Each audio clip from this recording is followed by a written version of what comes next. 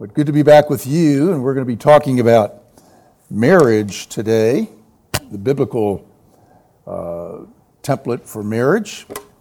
And before we do that, let's pray.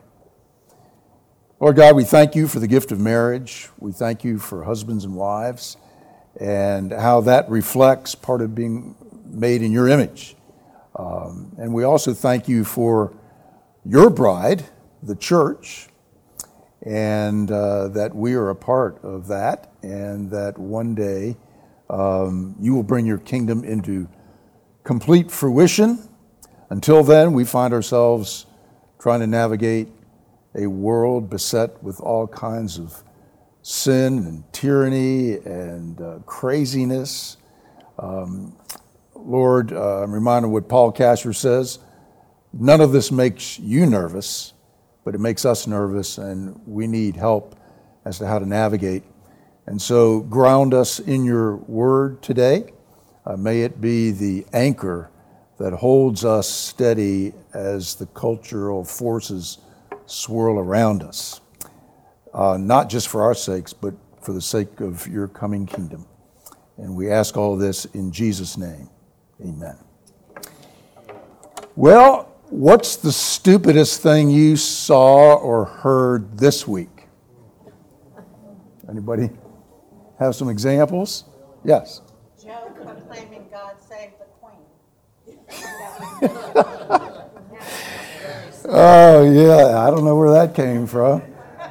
Joe, she died a few months ago, but what? Just a little. She just died a little bit? Okay, yeah, God save the Queen. That was. Yes. When I saw this one, I can hardly wait to be able to tell you all. It was when people who had changed their gender were standing in front of the Capitol, or the White House, and at the invitation of our president, and were showing their bodies, flashing.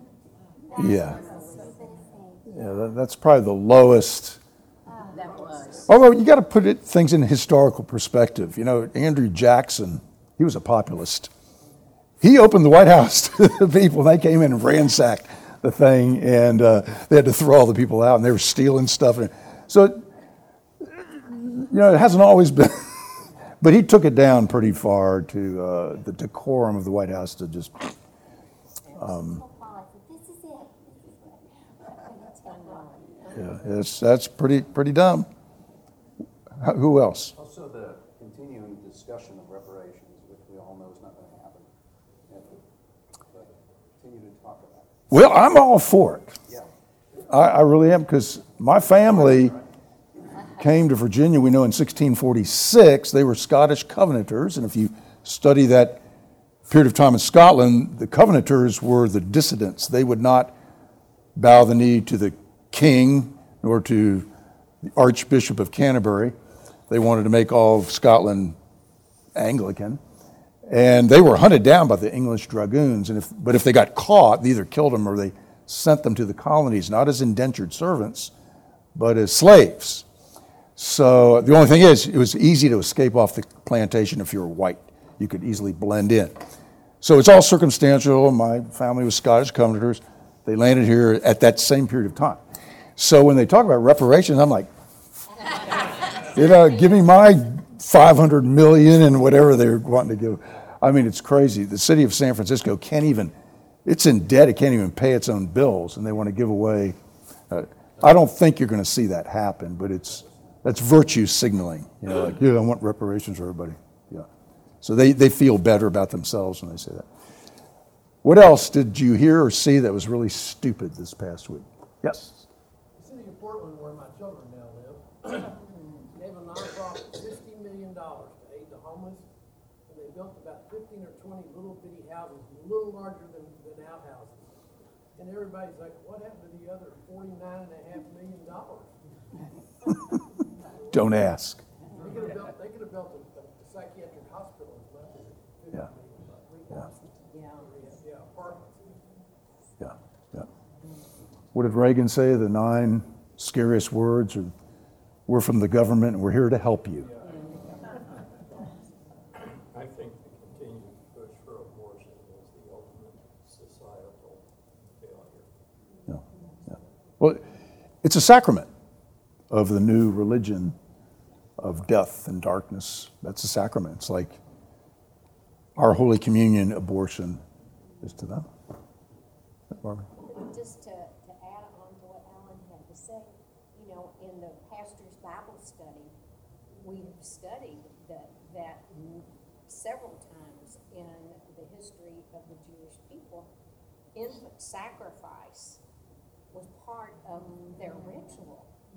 And you say to yourself, that's thousands of years ago, and here we are doing it again. How could we not recognize that? I heard on the radio a review of a book that's come out called Return of the Gods, with small g, of the gods, Molech, Baal. Those gods are back in business. And you can just look around. They don't use those names.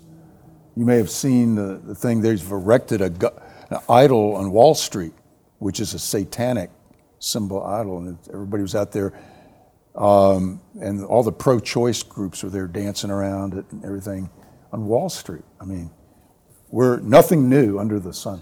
Nothing. Anything else stupid you heard or saw this week? Okay.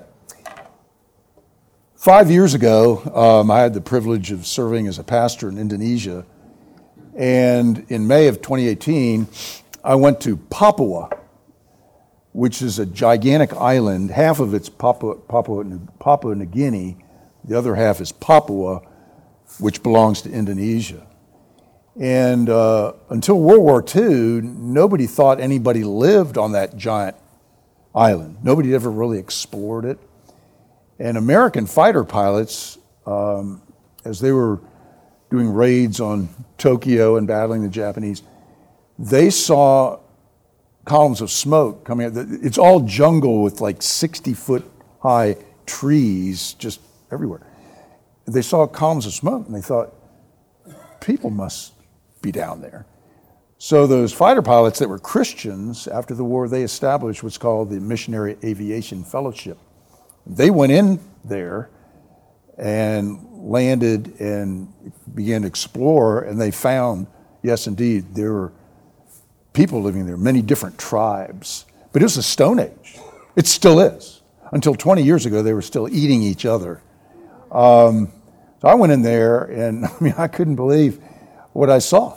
And I was there with some missionaries, and they've been there for 20 years. And they still know people who, were cannibalized, some of their fellow missionaries and everything else. But the thing that got me is I was walking with this woman missionary, and she pointed out this child, and she said, that belongs to that woman there. And I said, well, who's the husband? We don't know. And the Papuans, all the men live together, and the women all sleep together. But when the men want to, they just grab a woman, and there's no concept of marriage whatsoever. And that bothered me, and I said to the missionary, aren't you guys trying to teach them about marriage? She says, we are, but they just don't get it. It's just a totally foreign concept to them. It's really, really rather shocking. Which raises some questions. Where did marriage come from? Who invented it? Who designed it? Who defines what marriage is? Genesis 2, verse 24 is going to be our guiding verse. It's already been a guiding verse for us. This is the only verse in the Old Testament that both Jesus and Paul quote. A man shall leave his father and mother and cling to his wife, and the two shall become one flesh. So this is right at the beginning of creation. Remember, God creates Adam. He says, it's not good, Adam, for you to be alone. So God creates all the animal kingdom. Adam says, nice try. I love animals, but doesn't quite cut it. So he creates, from Adam, he creates Eve, and that's the, wow. This is the thing, and that's when 2:24 happens. A man shall leave his father and mother, cleave to his wife, and the two, not five, two of different gender, male and female, will become one flesh. And we've talked about that being the imago Dei, the image of God, that God's image is most fully reflected in the complementarianness between a man and a woman. Now, I need to throw in right here that does not mean that if somebody never gets married, they don't reflect the image of God. Some people God calls to singleness. Some people don't want to be single, but they never get married. But that doesn't mean they're any less Christian, any less human, or anything else. Well, Ron, it sounds like they might be. Well, think about this. Was Jesus married? No. Unless you read some of this crazy, lost gospels. He married Mary Magdalene. No, he didn't. Was Paul married? The one who teaches most about marriage in Scripture, he was never married. So, if you're single, do not worry about, am I not really reflecting the image of God? No, but it's the norm that man and woman together reflect the image of God. And so Genesis 2:24 answers these key questions. Who invented, designed, defined marriage? God. Here's the definition of it right here. That's why I've always been against the state having anything to do with marriage, period. When I was ordained back in '79, and I did my first wedding here, the wedding service in just about every Christian marriage service book has a point in the service where the pastor says, and now by the power vested in me by the state of fill in the blank, I now pronounce you man and wife. I have never said that to a couple. I thought, wait a minute. State of Texas doesn't make a man and wife. And so I've said from always, and now by the power vested in me by the head of the church, Jesus Christ, I declare you to be husband and wife. I don't think the state ever, that's part of the bad stuff of Christendom. When the culture and the church got too cozy, there's a lot of good things there. I liked growing up in Christendom. I grew up in the Washington, D.C. area. When I was a little kid, the President of the United States was Presbyterian, Dwight Eisenhower. He's the only president baptized in office at National Presbyterian Church. And a high percentage of Congress, House and Senate, were Presbyterians. The greatest theologians. Time magazine, when I was in high school, did a thing, the 7 greatest preachers in the U.S., I think 5 of them were Presbyterians. So the world, my little Presbyterian world, I thought that's the way life should be. My teachers, all through 3rd grade, were all Presbyterians. And we started the day, Pledge of Allegiance, then the Lord's Prayer. By the way, I learned the Lord's Prayer in public school. My church, Church of the Atonement, Associate Reformed Presbyterian Church, did not say the Lord's Prayer. I guess they thought it was too popish. I never learned it in my church. I learned it, the school system was discipling me, and I learned the Lord's Prayer. Then we would end with a Bible story, right out of the Bible. The teacher would read it, make some comments, then we go on with our day. That's the way life was, seemed normal to me. And then after the Madalyn Murray O'Hair thing, all of a sudden, that all disappeared. And that was comfortable. And I still haven't learned how you live outside of Christendom. I'm still trying to figure that out. Most of the church's life, there hasn't been Christendom. The first 4 centuries, the church was battling for its life. And anytime the culture and the church get too chummy, usually bad stuff happens. And it's usually the church that winds up on the losing side of things. So be careful about, wanting just a Christian president and all Christians and Congress and imposing Christian law, it doesn't always work. That was Europe for centuries. And look at Europe now, just a spiritual wasteland. And but I was comfortable as a kid with the church or the state being involved with marriage because I didn't know any better. But once I started studying the theology of marriage and going back to Scripture, the state has no business defining marriage, saying what marriages are legitimate or not. It's the church. This is God's deal, not the state's.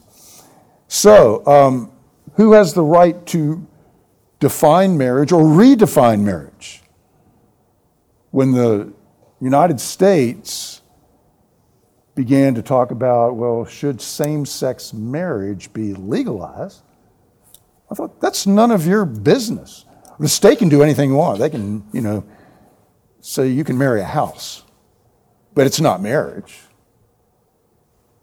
A marriage is between a man and a woman. And that's what I argued on the floor of our former presbytery and later was defrocked for. Yeah, I'm proud of that. John Roberts, the Chief Justice, wrote the minority position on same-sex marriage after the Supreme Court okayed it. And he said, this opens the door wide to polygamy. There's no reason anymore that we can prohibit that. I'm kind of shocked that polygamy hasn't come roaring in here. It will. I'm just kind of shocked that it's taken so long. They're focusing mostly on the transgender stuff now. The next thing will probably be polygamy. Genesis 2:24 defines how many people are in a marriage. A man shall leave his father and mother, cleave to his wife, singular. So there's two people in the marriage, and the two will become one flesh. It defines what genders, what combinations of genders. And again, if imago Dei is man, woman together that reflects that, then there's no way you can change this verse to make it mean man reflects the image of God or woman. Again, that's what I argued on the floor of Presbyterian. I said, you're asking me to trade in the God revealed in Scripture for a new God, which I said is idolatry, and that's why I urge everybody to vote against this. I never mentioned homosexuality or anything. I just said, you're asking me to now make God in our image. It's supposed to be the other way around. But our Presbyterian didn't go for that. And the Peace USA is a perfect example of a church group that got so in bed with the culture that it soon lost itself. It's lost its soul. I remember when I was in college at Trinity, San Antonio Light had a big story about 6 Presbyterian pastors. I can't remember who they were, what churches. And there used to be kind of not a red light district, but it was kind of an adult entertainment district in downtown San Antonio with bars, and there was a burlesque, it's called the Green Door or something, burlesque house. Well, these 6 well-meaning Presbyterian pastors decided, that's our mission field, we're going to go down. They went down one night a week. They got to know all the bartenders, all the strippers, and all that, and they were going to lead them to Christ. Well, I never knew what happened with all that, but about 10 years later, the Light ran a, whatever happened kind of story. And every one of those 6 pastors wound up divorcing their wives and demitting the ministry, and the culture won. Somebody has said, if you're going to dine with the devil, you better use a long spoon. And the church never seems to learn that. Is there any indication in Genesis 2:24 that the state should be involved in marriage in any way? I don't see it. And so this is one of our services, our rites, whatever you want to call it. The Roman Catholic Church says it's a sacrament. We don't. But we do believe it's a rite, R-I-T-E, an order of the church, and it should never be in the hands of the state. I think it's Germany. Do we have any Germans in here? I think in Germany, if you get married, you have to go down to the justice of the peace and perform. And the only legal marriage in Germany is one done by a German official. But if you're a Christian, they call that something else. But if you want to get married in the church, that's only for Christians. They go ahead and have another service after that. I'm kind of all for that. Get the state out of marriage. It's a church thing. They do that. Mexico? You have a civil ceremony, and then you get married. But they also do it in Judaism. Still today, there is a contract that gets signed as part of the ceremony before everything that people know about, which is under the chuppah and stepping on the glass and all of that kind of stuff that we remember as traditions. But there is someone that is there that represents the civil side. Yeah. And I don't want to come down too hard on the state. I think I can understand why the state would have an interest in marriage, because secular studies show that the more people that are married in a society, the more stable the society is. And so I can see why they're interested. Although it's interesting that in our society today, we actually mitigate against marriage, especially in the African American community, by giving them incentives not to get married. And so you see a woman with 6 children, there are 6 different fathers. And the absence of the father in the home is the chief reason you're seeing all these killings. It's not about guns any more than, there are more people killed in car accidents every year, but you don't hear people saying, get rid of cars. Anybody ever hear of the Acton Institute? It's a Christian thing. It's up in Grand Rapids, Michigan, and a Roman Catholic priest established it, a few decades ago. And I was given a scholarship one year to go to it, and they bring scholars. Michael Novak was there. I remember I took a course from him. And because it was my first time, there was like 4 or 5 courses, basic courses I had to take. One of them was in economics, and there was a professor from Notre Dame or something, and he brought up the whole idea of poverty in the African American community. And he said there's 3 things that would solve that problem. But they have to be done in the right order. If every African American male would finish high school, get married, and get a job, there would be no poverty. And all the African American males that do that, they're not in poverty. But they have a kid, then they drop out of high school, and then they get a job running drugs or something, I just wanted to ask with the government part of marriage.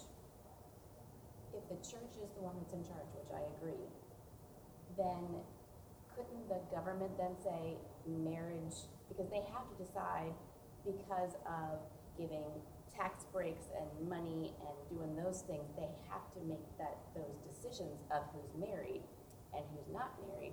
So how do you... Yeah, and that assumes, right away we assume, well, we have to get money if there's a divorce. Really? Well, I know, but I mean, in the way we are set up now, Yeah. they do say, and I don't think...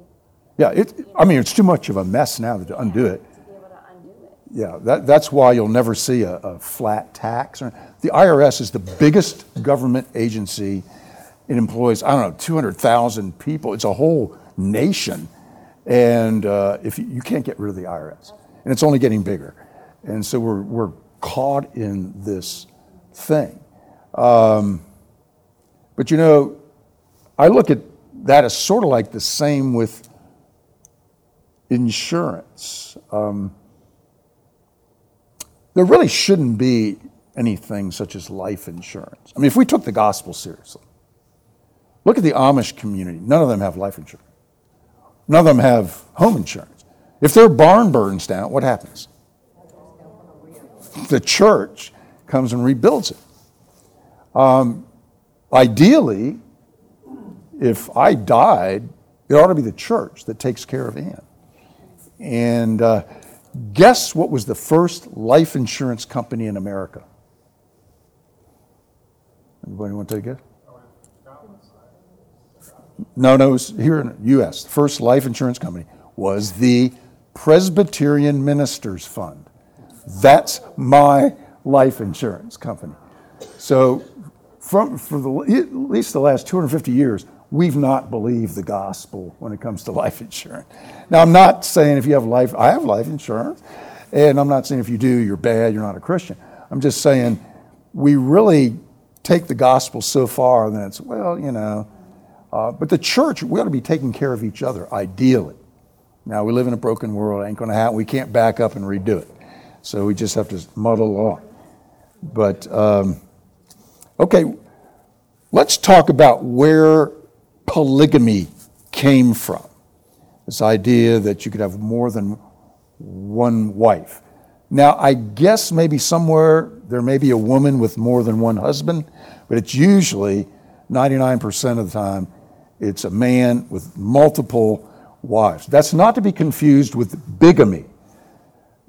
How can I illustrate it? I'll tell you a true story.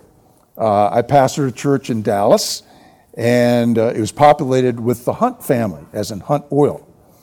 And they are solid folks, and Bunker Hunt singly underwrit the Jesus film that has brought more people to Christ around the world than any other form of evangelism all put together. A missionary from Highland Park Pres, Paul Escherman, with Campus Crusade. Bill Bright saw this Jesus film, and it had gone bankrupt. It was on the shelf in Hollywood somewhere. And he got the vision for it. We could dub this in foreign languages, but he didn't have any money. Paul Escherman says, I know somebody back at my church. And he got Bill Bright together with Bunker Hunt. The rest is history. Where were I going with bigamy? Bunker's daddy was H.L. Hunt. Now, I'm closest to Herb Hunt, who tried to corner the silver market. But Herb's a good guy. He's a solid Christian. They didn't do anything illegal. And he realized, probably shouldn't have done that, tried to do that. But Herb tells the funniest story. He said, when Daddy died, we all went down for the reading of the will. Now, the Hunts all look, you can go, oh, that's a Hunt. They have this Hunt look. And Herb says, I walk into the room, there are people who look like me. And I wonder, who are you? Well, I'm Frank Hunt. What? Turned out H.L. had 3 families. One in Dallas, which was the show family, one in Shreveport, and one in, I think it was Miami. Now, he could only pull this off because there wasn't social media. and none of these people knew about the other families until the reading of the will. There's a great book called Texas Rich, which is the story of the Hunt family. It's a riot. You can read about it in there. Anyway, they're looking at each other, and of course now they laugh at, there's big court battles and everything. Now they laugh about it. They come together. They have an annual Hunt Christmas party, and they have 3 different color name tags that designate which of the Hunt wives. Now that's bigamy. You have more than one wife, but the others don't know about it. Now we're talking about polygamy. You can sort of throw bigamy in the same pot. Where did it come from? Well, it comes on pretty early in the Bible. If you have your Bibles with you, turn to Genesis 3. That's the fall of humankind in sin. And we don't get very far past that. We only get to chapter, in Genesis 3, Adam and Eve's sin sets in motion a lot of stuff contrary to God's original plan. In Genesis chapter 4 and verse 3, you have the first murderer. You have Cain murders Abel. I met back before he was famous, I met with Jeremiah Wright, Obama's pastor. He came to Baltimore. We had a racial reconciliation group I was a part of. I never heard of him, but one of the black pastors brought him in. We spent a day with him. And I was sitting there most of the time going, what? And he gave us a book, and I read it. It's called Troubling Biblical Waters. And basically the book, well, when I was a kid growing up, and some of you can remember this, It was like Russia was always saying, we invented the light bulb, we invented this, we invented that. Well, this book, Troubling Biblical Waters, basically sees everybody in the Bible as black. Now, some people were black, but not everybody. But the point I'm trying to make, though, is the author of the book was named Cain Hope Felder. And I thought, what parent would name their kid Cain after the first... I have to tell you, one of my really good friends in Vermont, her daughter named her son Cain. And I was like, what? I can't believe it. Yes, he's the cutest little kid, but I'm like, you named your child. named after the first murderer. Hey.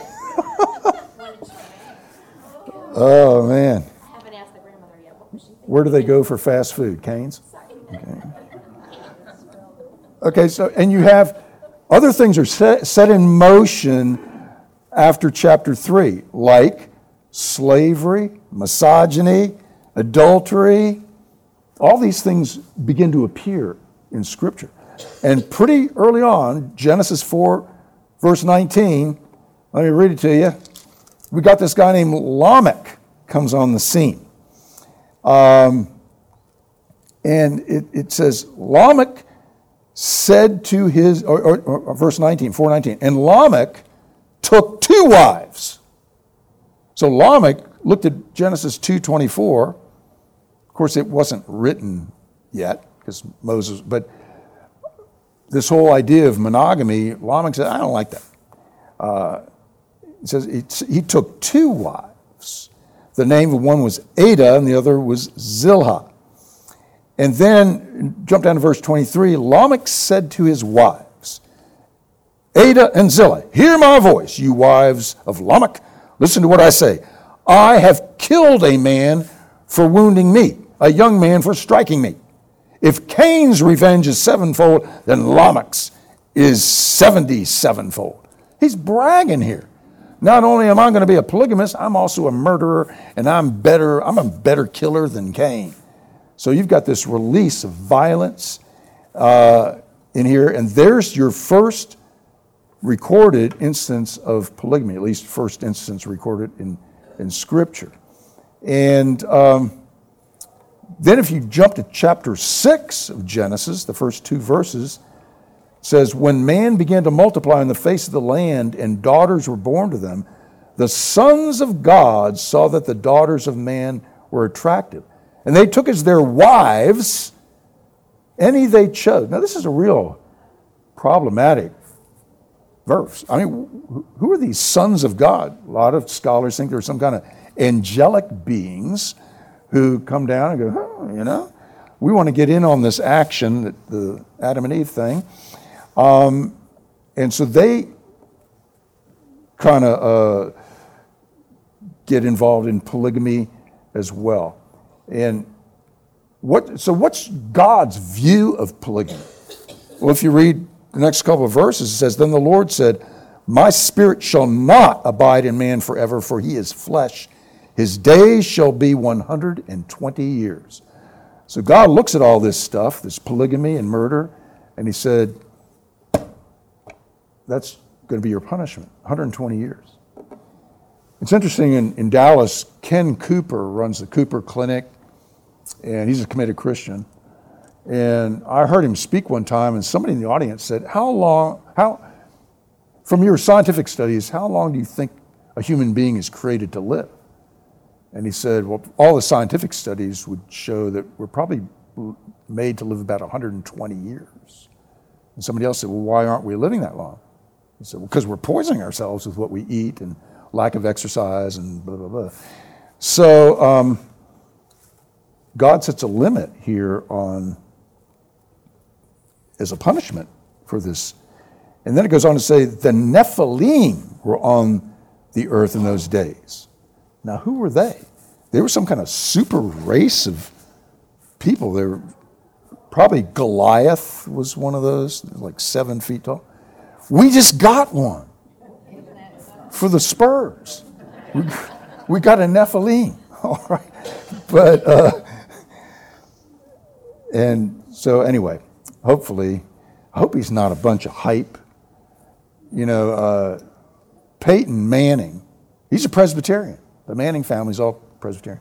Eli and Peyton, their brother, Joe, he never got to play because he had a stenosis of the back. He was supposed to be better than Peyton and Eli. But Joe's given birth to a kid named Arch Manning. He's the most sought-after high school quarterback. UT got him, but he had a horrible spring game. Horrible. And so all these columnists are jumping on him saying he's a bunch of hype. He hadn't played against good I don't know, we'll see. But he's got so much pressure on him, and I'm afraid this kid, when I was 18 years old, and I'm being told you're not just the greatest number 1 draft pick ever in the NBA, but probably of any sport, anywhere, anytime. I mean, 18-year-old, how do you handle that? We need to pray for this kid. I don't know where he is spiritually, but we had to get a hold of him and say, come to First Pres. Come to First Pres. We'll help you navigate this. Okay, so in Genesis 6, 1 through 2, though, you get polygamy embedded, and God's not happy about that. Then you have, and this is what happens so often, the culture begins to win. All these things, slavery, polygamy, misogyny, adultery, these are things being practiced around the nation of Israel by all of this child sacrifice, abortion. And the Israelites are always looking over the fence. Why can't we build the whole idea of a king? God said, I'm your king. No, we want one we can see and talk to and have him parade around. And so God finally just goes, you want a king? You sure? And he raises up Saul, and then the rest is history. It's like this, Abraham is a polygamist. Jacob. David does it all. He's a murderer, an adulterer, polygamist, and yet he's considered the greatest king. That's God's mercy. That's God's grace. I mean, if there's hope for David, there's hope for all of us. Why doesn't God go like this? Well, if you read Romans 1, you realize that's not the way God normally operates in judgment. God's judgment is hardly ever, boom. He did that to Sodom and Gomorrah, but that's an anomaly in Scripture. He takes his hand on and says, you want to live this way? See how it works out. But I'm over here. I'm not going to totally let you self-destruct. Although you'll see in Genesis, God says, I am sorry I made this bunch of human beings. That's the saddest verse in Scripture.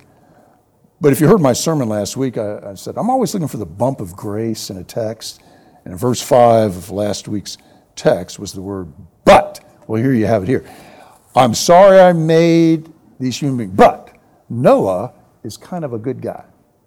And I'm going to spare humanity by salvaging Noah. So God really pretty much wipes out polygamy there, but it comes back. It comes back in a fury. All of these things come back. I heard a guy the other day say, I could never be a Christian because of the Bible sanctions slavery and women as second-class beings and blah, blah, blah, blah.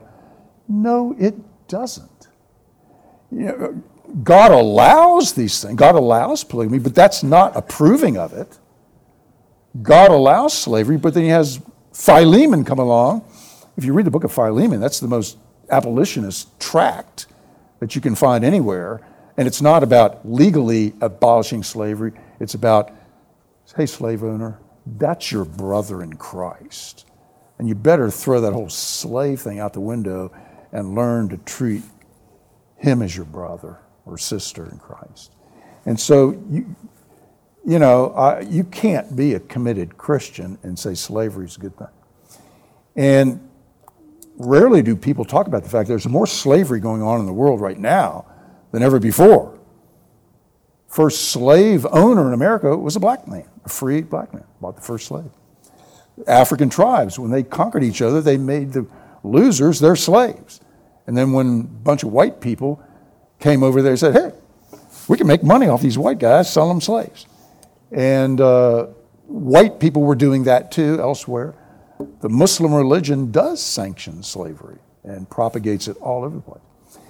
And we've got it. Did you know you're living at the crossroads of slavery in North America? People trafficking, that's slavery. We've got I-35 going from Minnesota to Laredo. We've got I-10 going from Los Angeles to Miami. And they're all coming up on I-35, going up that way. So we're at the epicenter of the slave trafficking in America today. But you don't hear people talking much about that. That's the tragedy of the open border. It's not just illegal immigrants coming across, it's human trafficking of children.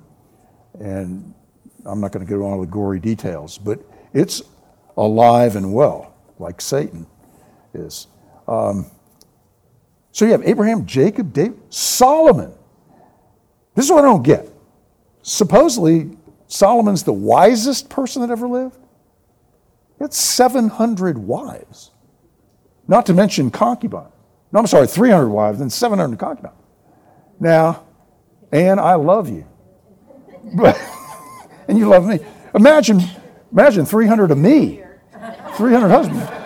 You know. But he was wise.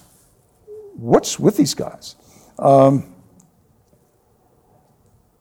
one of the things you need to know about Scripture is that when you read something in Scripture, like about slavery or polygamy, Scripture can be descriptive or prescriptive. In other words, you have to ask yourself, when it's talking about slavery, is it just saying, well, here's the way things were, or is this what God's saying should be? No, from the beginning, from Genesis 3, God's saying no, no, no, no to all this stuff. He's allowing it up to a point, then he starts over again, then he allows it. And you see that in the history of Israel with the bad kings and everything's going well. And the bad kings are all polygamists, and they're bringing in the goddesses and gods of their wives. And I mean, we think it's bad right now in the U.S. It was horrible. And then a good king will arise and clear all that out. And then like his son will come along and then take it all back again. It's like human beings have a proclivity to spit in God's eye all the time. And you and me do that all the time. Every time we sin, we're in effect spitting in God's eye. And we say, well, we're not polygamists or murderers. Well, you don't have to do one tiny sin to qualify for eternity in hell. So we're all in the same boat. Mormons, they look at polygamy as prescriptive by God. God wants you to have this. And Mormons still are into polygamy. I dated a girl here in San Antonio, and her husband was an anchorman on Channel 5, wasn't Chris Maru. They got transferred to Salt Lake City. And I dated her before she got married. Ann knows her. And they moved to Salt Lake City. And she worked for Ed Yardang, PR group. And she was high up and exec with them. She got to Salt Lake City. She couldn't get a job. Women don't work in Salt Lake City. She said, we're living between two polygamous families. I said, JC, aren't they scared? They're going to, no jury in Utah is going to convict you of practicing polygamy. So I wouldn't be surprised, again, if that polygamy becomes legalized and the Mormons go yay. And the highest rate of divorce of any church group in America, guess what group it is? Mormons. Because they have more opportunity to get divorced. But yeah, Donnie and Marie. Marie was divorced. Okay. Here's something interesting I found out.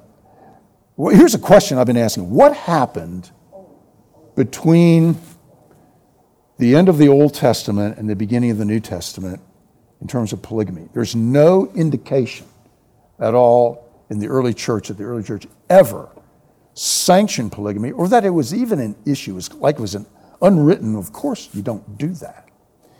So I thought, well, the Jews straightened that out sometime in the intertestamental period and finally came down hard on it. Not until 1000 AD does the Council of Rabbis say no polygamy.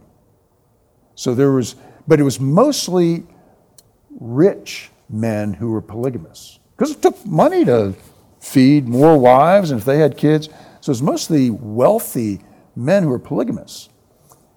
But then I thought to myself, wait a minute. What's the oldest book in the Bible? Well, we know it's Job. That's the first scripture, which tells us a number of things. Right away, it means that at the front door of the Christian faith, you have to deal with the problem of pain and suffering and unfairness in a broken world. You got to deal with that at the front door, not come to Christ and then, oh, by the way, we'll deal with this later on. It's like God saying, if you can make it through this, then you're home free. But you look at Job's life. Was Job wealthy or poor? He's wealthy, really wealthy. How many wives did Job have? Remember, his wife comes to him and says, Job, curse God and die. Not his wives came to him, or one of his wives. So Job was a monogamist. There's evidence, again, I think, since Job is the oldest book in the Bible, that that's God's original intention. Job was modeling that for us. So why did the Christian church, if the Jewish faith hasn't figured that out completely yet, what happened in the early church? Well, there's nothing in Scripture to let us know. So I'm conjecturing here, which can be dangerous. But think about this. Galatians 1, verses 11 through 20. Let me read that. Most of us don't think about this too much. This is Paul writing to the church of Galatia.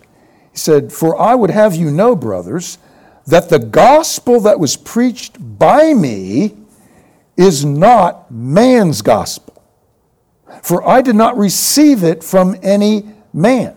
Well, wait a minute. I thought Paul sat at the feet of the other apostles, and that Peter and John, all those guys discipled him. Paul's saying, no. Nor was I taught it. You know, Paul studied at the feet of Gamaliel, the greatest Jewish rabbi. Paul had the equivalent of a PhD in Jewish theology.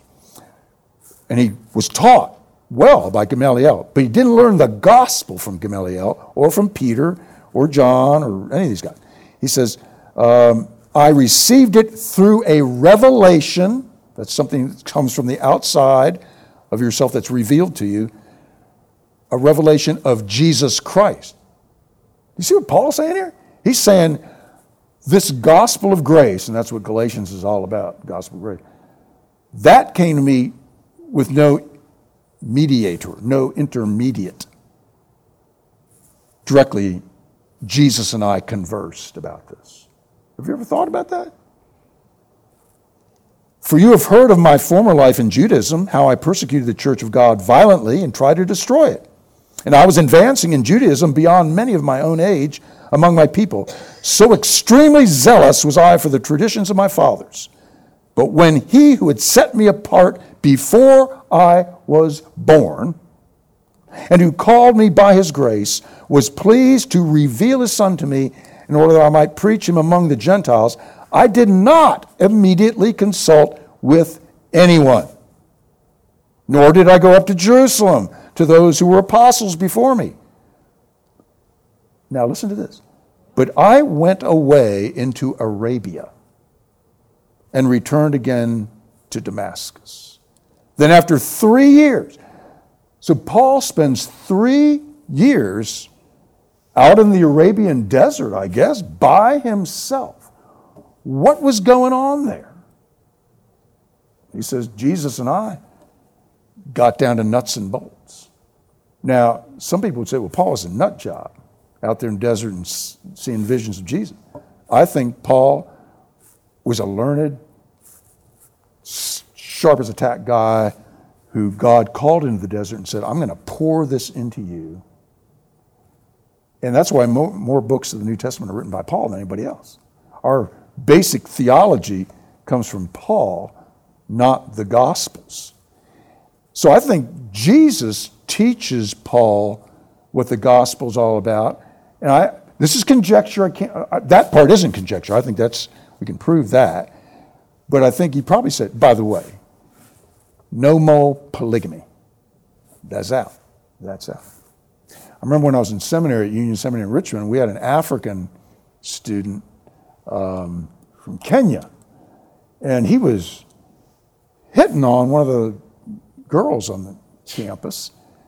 Kabwika Nantambala was his name. I said, Kabwika, you can't do that. She's married. And he said, well, I've got 2 or 3 wives back at home. It's only recently that the Presbyterian Church of East Africa has banned polygamy, like in the last 30 years. And so Kabwika was like, well, it's still open season here.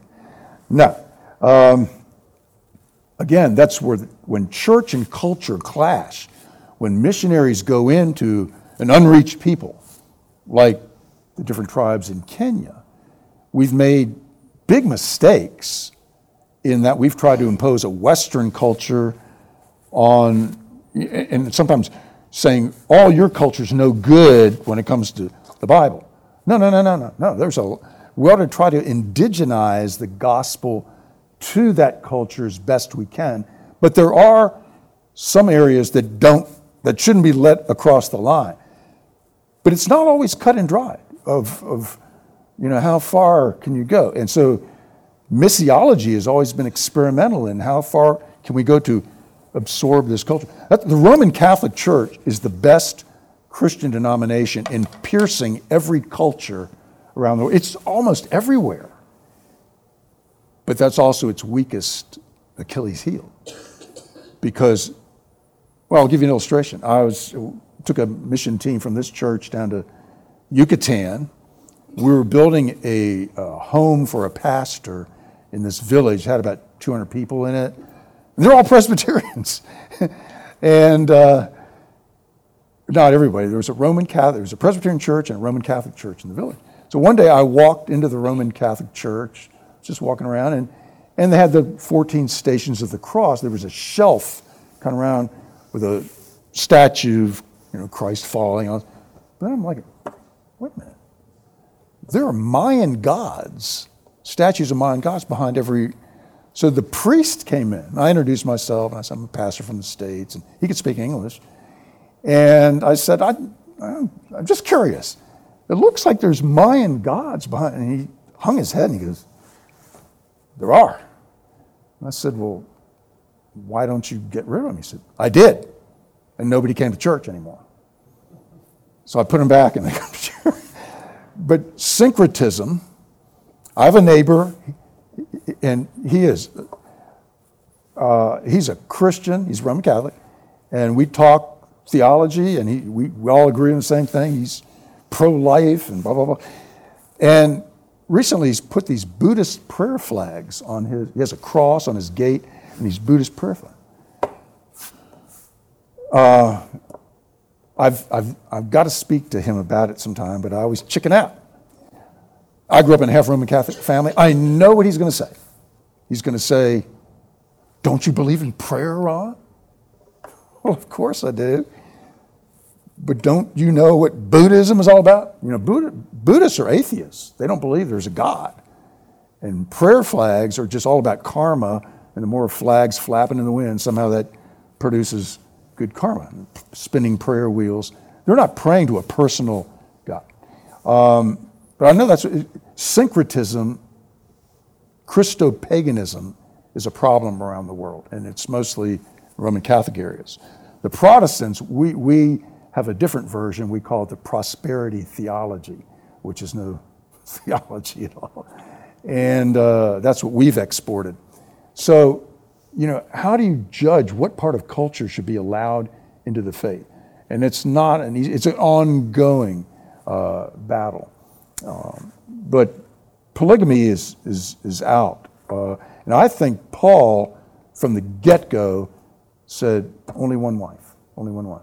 Now, most Jews back in early church times were poor, so probably it wasn't a big deal, except with the rich guys who could afford. That's my theory.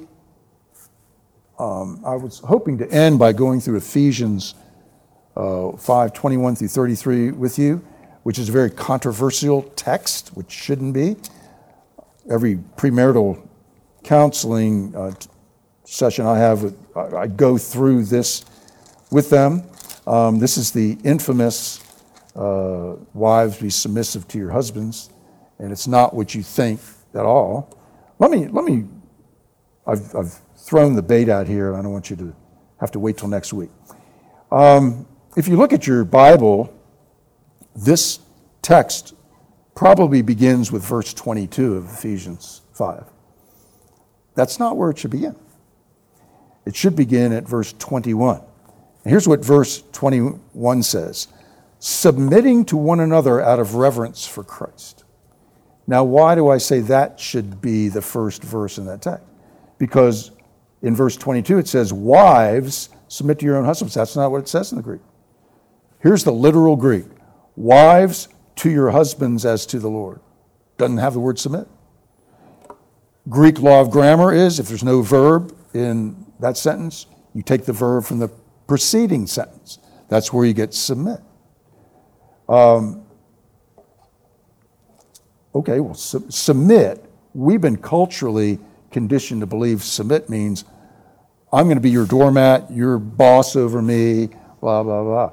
That is not what the Greek word submit means at all. Here's what the literal Greek means: to come underneath and lift up. So in verse 21, Paul's not talking about husbands and wives at all. He's talking about how a Christian relates to another Christian. Back up to verse 21. Submit to one another out of reverence for Christ. That means when I meet a brother or sister in Christ, I'm not to lord it over them and, let's see, I think I'm stronger than they are, I have more education. No, I'm to come underneath and lift that person up so they can become all the man or woman that God wants them to be. So I'm taking actually a servanthood position if I truly submit.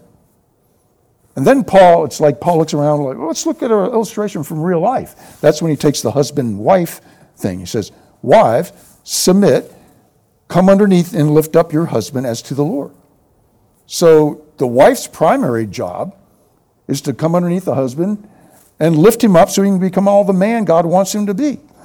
Now, then it says, for the husband is the head of the wife, even as Christ is the head of the church. Oh, wait a minute. See, that shows the husband's boss. No, it doesn't. In Greek thinking, the head is the controlling part of the body. But Paul's not Greek. He's a Jew. And for the Jew, the bowel, the gut, is the controlling part of the body. The head is the servant part of the body. So the husband is the servant of the wife, even as Christ is the servant of the church, his body, and is himself its Savior. Now, as the church submits to Christ, so also wives should submit to everything to their husbands. And then it's really a mutual submission. And if anything, the onus is on the man, the husband. Because look what it says in verse 25. Husbands, here's how you're to do this, husbands. You're to love your wives as Christ loved the church. Well, how far was Christ willing to go to show his love for his bride, the church? He was willing to die, a torturous death. So the onus of servanthood in a marriage is on the husband. Not, I'm your boss and you do what I say. No, it's, I'm going to be willing to die for you so that you can become all the woman God. And then it goes on to say, so that he might sanctify her, having cleansed her by the washing of water with the word, so that he might present the church to himself in splendor, without spot or wrinkle. In the same way, husbands should love their wives as their own bodies. He who loves his wife loves himself. For no one ever hated his own flesh, but nourishes and cherishes it, just as Christ does the church. And then here's Paul quoting Genesis 2:24. Therefore, a man shall leave his father and mother and hold fast to his wife, and the two shall become one flesh. Now I'm going to close with this. Paul goes on to say, this mystery is profound, and I am saying that it refers to Christ and the church. What is Paul saying there? He's saying, ultimately, a human marriage between one man and one woman not only reflects the imago Dei, but is patterned after Christ's relationship with his church. So a marriage is a mini church, so to speak. And it's a man and a woman, not man, woman, not polygamous, not bigamous. Christ and the bride, his church, is the pattern for human marriage. But that's property of the church, not the state. Let's pray. Lord God, we thank you for what you clearly lay out for us in Scripture. We thank you for taking Paul out in the desert and pouring into him what the gospel of grace is really all about. And we pray for all of our marriages, that they would be solid, that we would all see ourselves primarily from a position of servanthood, not who's got the power, who's the boss. Remind us, Lord, you're the boss, and we are your servants. May we learn to serve each other, and in so doing, show the world what it means that Jesus loves from a position of servanthood as well. And we ask all this in his name. Amen.